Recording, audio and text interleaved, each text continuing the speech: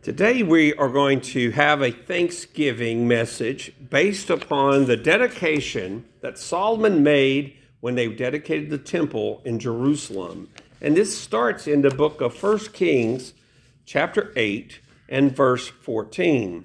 1 Kings 8 and verse 14, and the occasion is the dedication of the temple in Jerusalem. That dedication was a big deal. I mean, it was thousands and thousands of people there. And the king, his name was Solomon. Solomon was the son of David. It's very ironic that Solomon would become the king. You know, God said to David that his son would build the temple, but it was very strange that it would be Solomon. Remember, Solomon's mother was Bathsheba, and their marriage, the marriage of David and Bathsheba, was anything but an ideal arrangement. It was a situation where it was created, their being together was created out of sin, and the first child they had was actually taken to heaven because that child died. It got sick and died as an infant. But God ended up blessing Bathsheba and David and turning what was a bad situation into a good situation and allowing their second son, Solomon, to be the king. And boy, what a king he was. Not a perfect man, but certainly a man who had great gifts and abilities and early on showed great promise. And that's why we're going to read his dedication, because I think that his dedication teaches us a proper attitude to have towards God and also gives us direction in how to deal with the negative things that happen as a result of sin in the world. So we begin here, and as I go through, I'm not reading the whole dedication at once. I'm going to read, then we're going to talk about it, and then I'm going to read again. So that way we'll just proceed through it. So we'll start in 1 Kings 8:14. Then the king turned around and blessed the whole assembly of Israel while all the assembly of Israel was standing. And he said, "Blessed be the Lord God of Israel, who spoke with his mouth to my father David, and with his hand has fulfilled it, saying, Since the day that I brought my people Israel out of Egypt, I have chosen no city from any tribe of Israel in which to build a house, that my name might be there. But I chose David to be over my people Israel." So Solomon's dedication, it first contains here a blessing, and a blessing that Solomon the king made to the whole assembly. I would like to see every nation on earth led by people like Solomon. I would love it if our leaders and leaders of other nations would gather the people together on a holiday and say, "I bless you in the name of the Lord." He blesses the people. He blesses them. In the Bible, it speaks about Jesus blessing the meal, blessing the bread, and giving thanks. To give thanks to God and to bless people is something that's positive and I think needed. Too many people today, they have nothing but negativity to give to other people. There are leaders in this world who are dictators, whose only use they have of the people is the use of the people. They don't have any care or real, genuine love or concern for the people. They are there only to serve them, and therefore they have no need to bless the people whatsoever.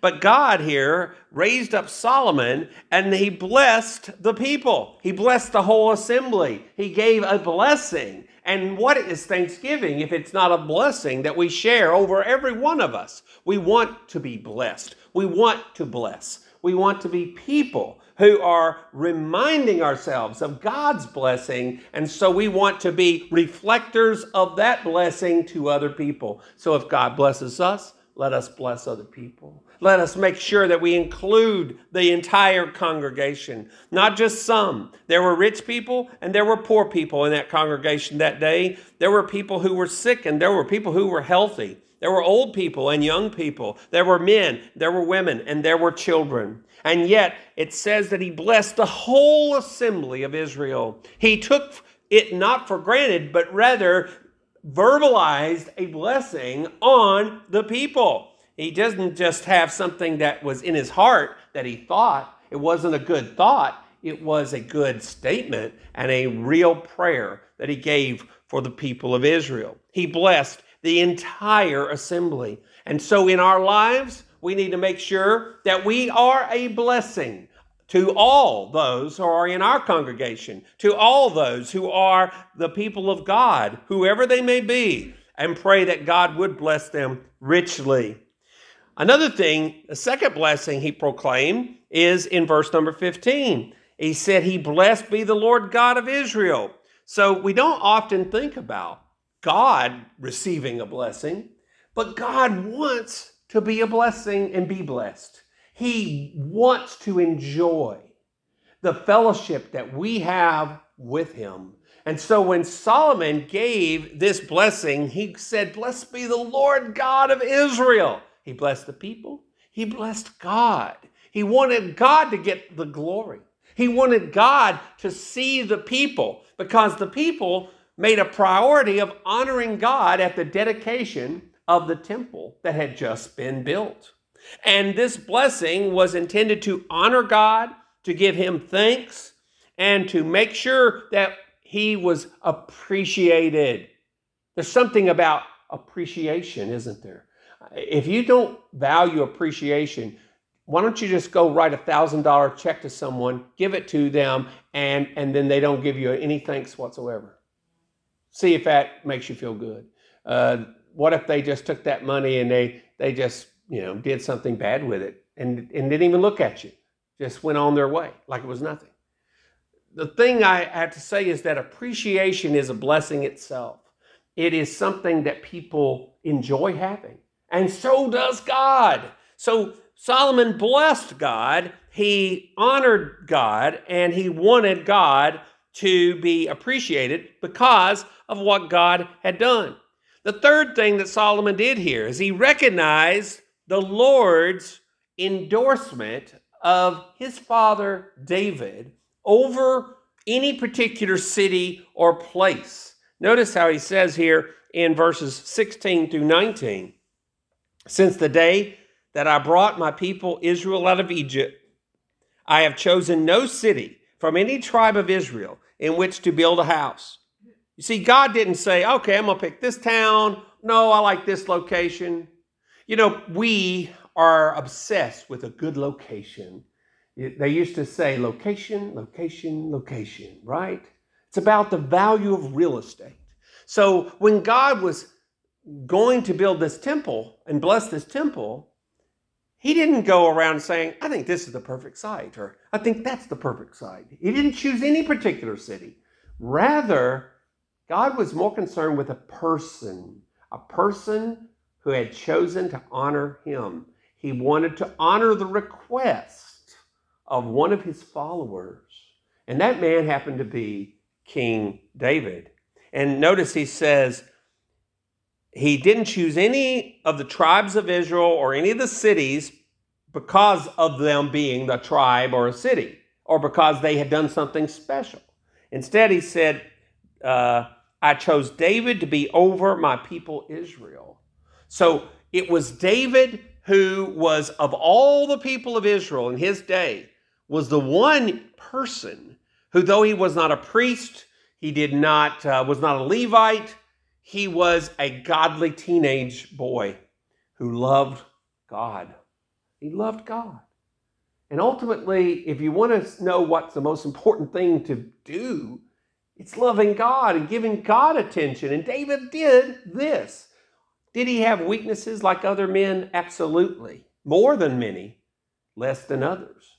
But he was a godly man in the sense that he loved God. He loved God. And I don't think any other king in the Bible other than Jesus loved God more. And so, in fact, David loved God a lot more than Solomon, who's given this dedication.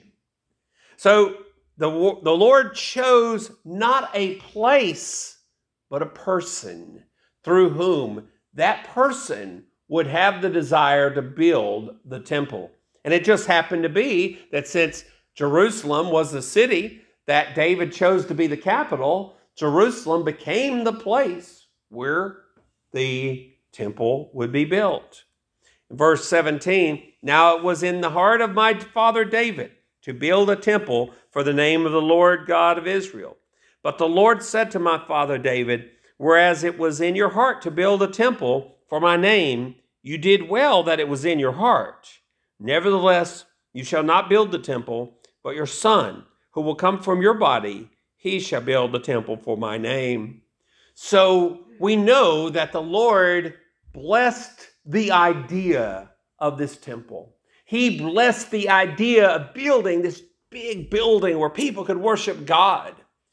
But David was not a perfect man, for sure, and he was a man of war. And God did not want a man of war to be building this temple. He wanted a man of peace. So he allowed David to do all the preparation work and to do the plans and to sign the contracts and get everything in order so that his son one day would build this temple. In life, you may have some dream, you may have something that you want to do with your life, and it's on your heart, and you really want to do it, but God may put a roadblock and say, no, it's not for you. But it's a good thing that you're thinking about, but it's going to be for somebody else. Don't fret over that. Like I said, David was a godly man. He gets higher praise than any of the other kings in the Bible, as far as the ones that were not Jesus. And therefore, he accepted that God wanted somebody else to build it. And so Solomon was the man. And so in Solomon's case, he recognizes that the Lord actually fulfilled his promise. That's the fourth thing that we see here in verses 20 and 21. So the Lord has fulfilled his word, which he spoke, and I have filled the position of my father David and sit on the throne of Israel. How many of you had parents? All of you. What were their dreams in life? Have you ever wondered? Have you ever had those conversations with your parents? Did you ever have those conversations? What do they want to do in life? You'll find that many, many parents never achieved what they might have wanted to achieve. And they might feel bad and bitter about it.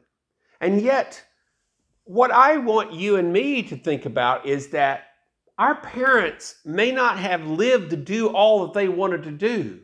But does that mean that what they wanted to do was bad? Do you think that they wanted to have a nation the way our nation is now? Do you think that they wanted to pass on a nation that was better than the one they had?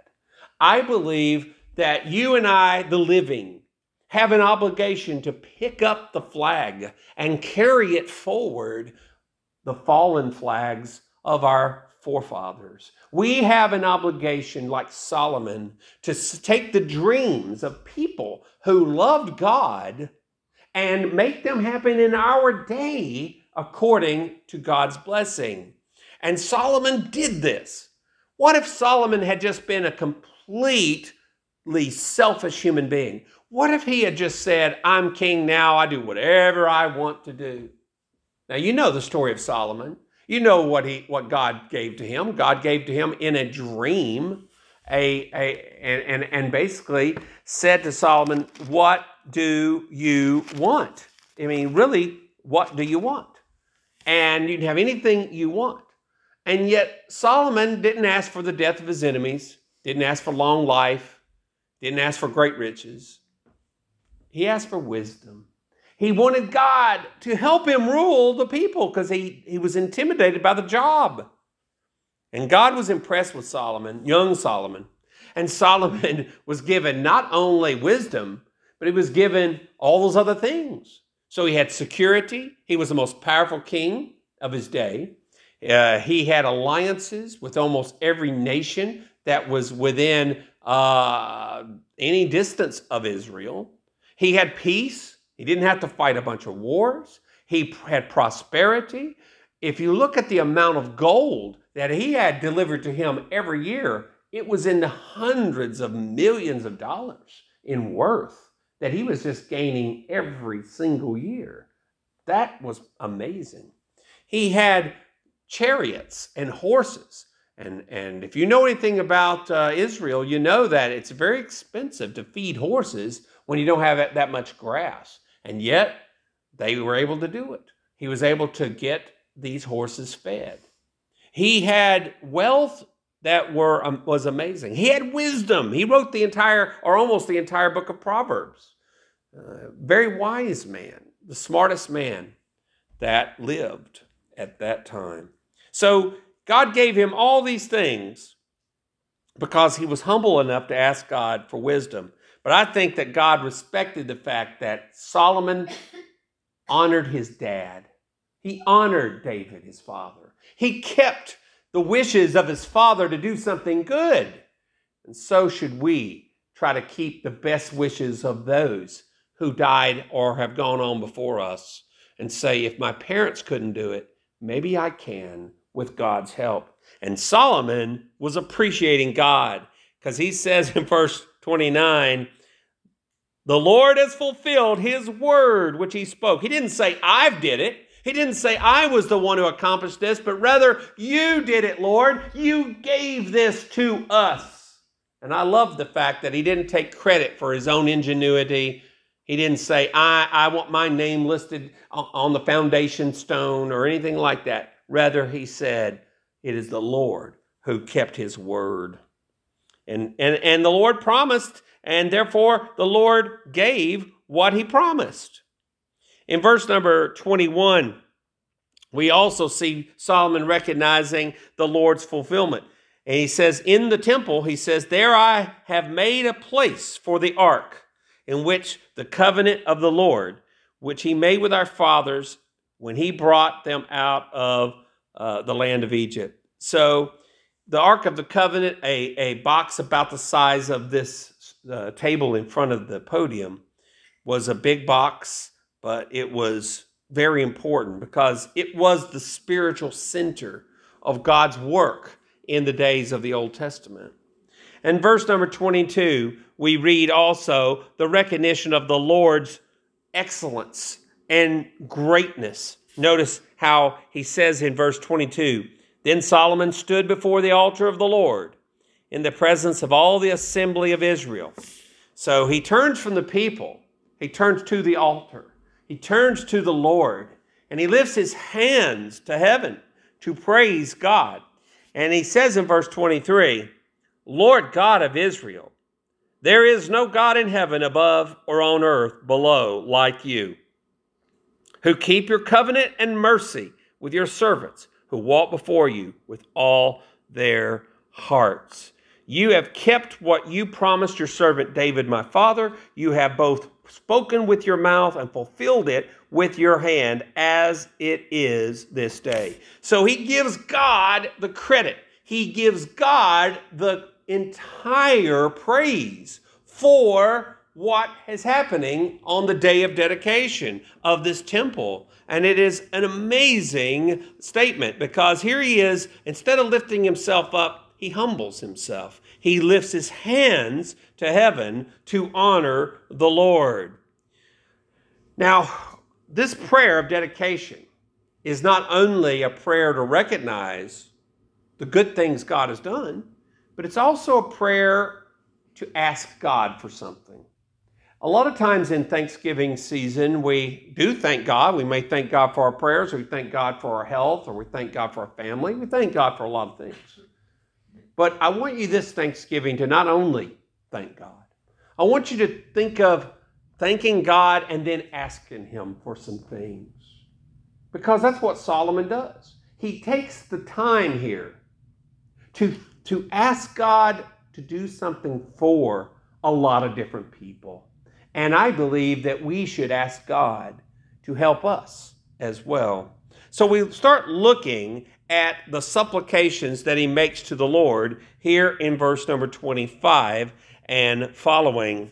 We notice here in verse 25, therefore, Lord God of Israel, now keep what you promised your servant David my father, saying, you shall not fail to have a man sit before me on the throne of Israel. Only if your sons take heed to their way, that they walk before me, as you have walked before me. And now I pray, O God of Israel, let your word come true, which you have spoken to your servant David, my father. But I'll read the next verse in a second. So one of the prayers that Solomon makes here is he says, God, keep your promises. Now that's a two-edged prayer, because on one hand, God promises to bless those who obey. So if you obey, that's a good promise that God keeps. But there's also the prayer of punishment when we don't obey, and that's a promise he keeps as well. So we have to think about those things in our lives, because Solomon knows that we as a people, we need God's favor when we obey him, but we need his correction when we don't. And he is well aware of this. And in verse number 27, Solomon's also aware of the fact that God doesn't even need a building for people to worship in. Notice in verse 27, Solomon says, but will God indeed dwell on the earth? Behold, heaven and the heaven of heavens cannot contain you. How much less this temple which I have built? Some people think that the people of the Old Testament were superstitious. They put too much faith in that building, the temple. But Solomon, on the very first day that temple was dedicated, admitted that there's nothing magic about that building.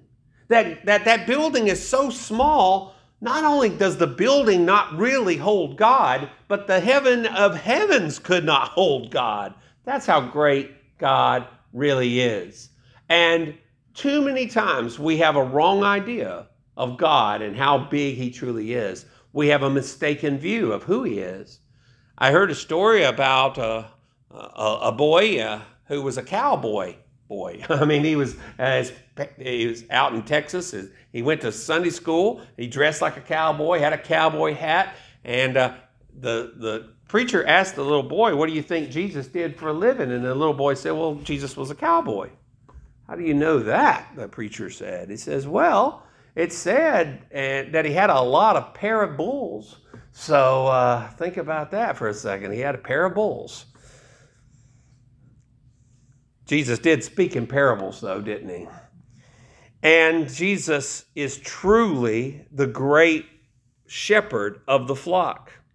And he can't be contained anywhere in the heavens. He's so great. So Solomon knew this. Now in verse 28 and following, Solomon asked God to hear some prayers. And I believe we need to, at this Thanksgiving season, we need God to hear our prayers. And look what he asked. He says, yet regard the prayer of your servant. Solomon was a great king, and he calls himself a servant. But he says, regard the prayer of your servant and his supplication. O Lord my God, and listen to the cry and the prayer which your servant is praying before you today. Solomon is one man. He's praying for himself and his people. He is representing God in a humble manner. And he's saying, please, God, hear my prayer. And in verse 29, that your eyes may be open toward this temple night and day, toward the place of which you said, my name shall be there, that you may hear the prayer which your servant makes toward this place. So what he is saying is very simple. He said, Lord, we're dedicating this building. It's going to be a place where we do want your presence. And we want everybody who directs a prayer toward the God who's in this place to be heard night and day, 24 hours a day. It doesn't matter. Now that's very important, because we don't want to have a God who only answers on a certain day of the week. We don't want to have a God who has office hours. We want a God who, when we call upon him, helps us now. And that's what Solomon says. God, be available to your people who have faith in you, and may they turn to you night or day. It doesn't matter. Will you please have your eyes open toward this temple so that you'll see the prayers that are coming in? And you'll see the people's prayers coming in. It's very important for the prayers to be dedicated to the temple, because that's where God was, and that God would see it at all times. I want God to hear my prayer at 4 o'clock in the morning if I'm praying. I want God to hear my prayer if I'm at the hospital, or if I am at work, or if I'm in an accident, or if I'm almost in an accident. I want God to hear me all the time. Verse number 30, Solomon says something that is going to be a theme of his prayer. And may you hear the supplication of your servant and of your people Israel when they pray toward this place here in heaven, your dwelling place. And when you hear, forgive. Whoa, forgive. There's a theme throughout prayer, and that one of those, you cannot go to God without asking him to forgive you, and I can't either. Jesus said every day, pray, forgive us of our trespasses as we forgive those who trespass against us. This is a daily struggle. And Solomon's going to go into this, but he says when they pray, forgive. Thank God that he forgives. He's a forgiving God. Solomon knew this, and he gives us a lot more explanation in the next few verses. Verse 31, when anyone sins against his neighbor and is forced to take an oath and comes and takes an oath before your altar in this temple, then hear in heaven and act, and judge your servants, condemning the wicked, bringing his way on his head, and justifying the righteous by giving him according to his righteousness. Now, you might not think that this is anything important, but it's very important. Because what Solomon's praying here is he said, Lord, when your people sin, please forgive them. But also the oppressors, the unrepentant, the people who will not ask for forgiveness, the people that go around and they continue to harm, may they come to justice.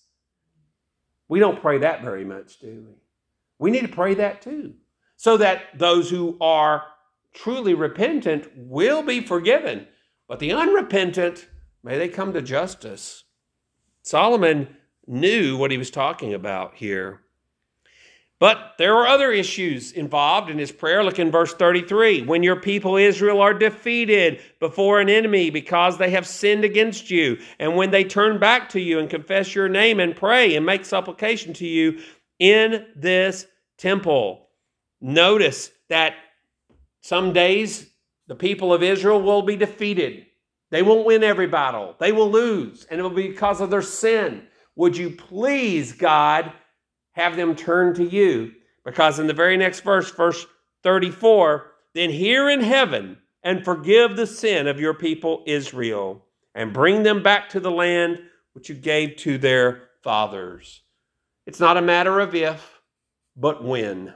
He knew people. He understood people. He knew the cycle of life. He knew that there would be a time when the people would not endure sound teachings, and they would do wrong, and God would deliver them over to their enemies. And so he says, well, when they repent, bring them back to their land. Verse 35, when the heavens are shut up, and there is no rain because they have sinned against you, when they pray toward this place and confess your name and turn from their sin because you afflicted them, then hear in heaven and forgive the sin of your servants. So when they are defeated, forgive them when they repent. When they have drought, forgive them when they repent. And look, furthermore, he says, then hear in heaven and forgive the sin of your servants, your people Israel, that you may teach them the good way in which they should walk, and send rain on your land which you have given to your people as an inheritance. And when there is famine in the land, pestilence, or blight, or mildew, locust, or grasshoppers, when their enemy besieges them in the land of their cities, whatever plague, or whatever sickness there is, whatever prayer, whatever supplication is made by anyone or by all your people Israel, when each one knows the plague of his own heart and spreads out his hands toward this temple, then hear in heaven your dwelling place and forgive. Notice that he just starts listing a whole lot of troubles. Famine, pestilence, being besieged by enemies. He says if any one or all of them, doesn't matter. Let them turn to the God of this place, and may they have forgiveness. Do you think God wants to forgive? Absolutely. But does God want us to desire it ourselves? Absolutely. And so he says, and act in verse 39, and give to everyone according to all his ways, whose heart you know, for you alone know the hearts of all the sons of men. This is not just a legalism. This is not God wanting us to make the outside look good while the inside's still corrupt. He wants us on the inside to be right with him. He wants us to be forgiven, but he will save us out of any trouble, provided that our heart is right with him. In verse 40, the purpose of forgiveness is that they may fear you all the days that they live in the land which you gave to our fathers. I really especially like Solomon here in verses 41 through 43 as we get closer to the end of his dedication. He says, moreover, concerning a foreigner who is not of your people Israel. Now, I believe that probably means most every one of us. I believe that every one of us kind of fit into that category. And notice how he says, I want you not only to answer the prayer of your people, but the people of any people. It doesn't matter. Whoever they are on planet Earth, it says, but has come from a far country for your name's sake. For they will hear of your great name and your strong hand and your outstretched arm when he comes and prays toward this temple, here in heaven, your dwelling place, and do according to all for which the foreigner calls to you, that all peoples of the earth may know your name and fear you, as do your people Israel, and that they may know that this temple which I have built is called by your name. I love that Solomon says this is not just for us, it's for the whole world. That everybody who prays to the God of Israel, to the God that was dwelling in that temple, they shall have their prayers answered as well. You don't have to be Jewish. You don't have to even be from any of the tribes. You can be anyone so long as you believe in the Lord God of Israel. Now that's before the New Testament even. I believe God today wants us to understand that all people are welcome to pray today. Now, he finishes up in verses 44 through 53. He says, when your people go out to battle against their enemy, and there always will be wars as long as you have a nation, wherever you send them, and when they pray to the Lord toward the city which you have chosen and the temple which I have built for your name, then hear in heaven their prayer and their supplication and maintain their cause. When you have to fight, and it's a good cause, pray to the God of Israel. And when they sin against you, again, he gets back to this. But notice what he says in verse 46. For there is no one who does not sin, and you become angry with them. Notice Solomon says every one of us are sinners. So when they sin against you, and you become angry with them and deliver them to the enemy, and they take them captive to the land of the enemy, far or near, yet when they come to themselves in the land where they were carried captive and repent and make supplication to you in the land of those who took them captive, saying, we have sinned and done wrong, we have committed wickedness. And when they return to you with all their heart and with all their soul in the land of their enemies, who led them away captive, and pray to you toward their land, which you gave to their fathers, the city which you have chosen, and the temple which I have built for your name. Then hear in heaven your dwelling place, their prayer and their supplication, and maintain their cause. And forgive your people who have sinned against you, and all their transgressions which they have transgressed against you, and grant them compassion before those who took them captive, that they may have compassion on them. For they are your people and your inheritance, whom you brought out of Egypt, out of the iron furnace, that your eyes may be open to the supplication of your servant and the supplication of your people Israel, to listen to them whenever they call to you. For you separated them from among the peoples of the earth to be your inheritance, as you spoke by your servant Moses when you brought our fathers out of Egypt, O Lord God.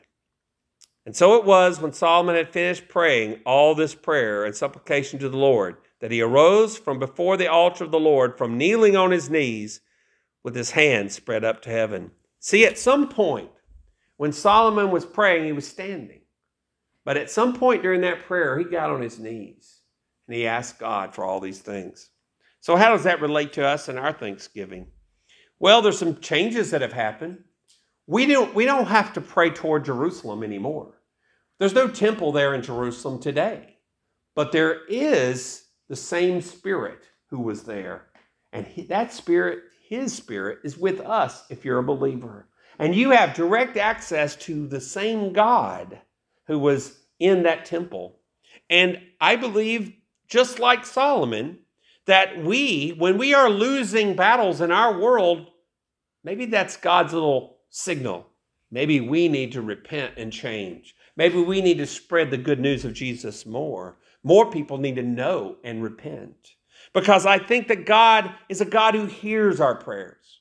And I think that Solomon asked a favor of the Lord, and I think God is still answering that favor for those that are Jewish and those who are not, if we trust Him with all of our hearts. And Jesus is the one who ultimately is the high priest, who has perfected for Himself the best sacrifice that could happen, which was His own body. And He died and was risen from the dead for our sake. Let's go to the Lord in prayer. Lord, we do thank You, like Solomon. We know, Lord, that he dedicated the temple, and it was a great work. But Lord, You've allowed Yourself to be in the hearts of believers and in the bodies of believers. Our bodies are the temple of the Holy Spirit. And so we pray that You would hear from heaven as we pray for our nation, pray for our churches, pray for our communities, and pray that You would forgive our sins and restore us to a place where we have the blessings of liberty that won't be taken for granted or misused, but instead will be protecting the innocent and the weak and lifting up the fallen in our own day. For we pray it in Jesus' name, and amen.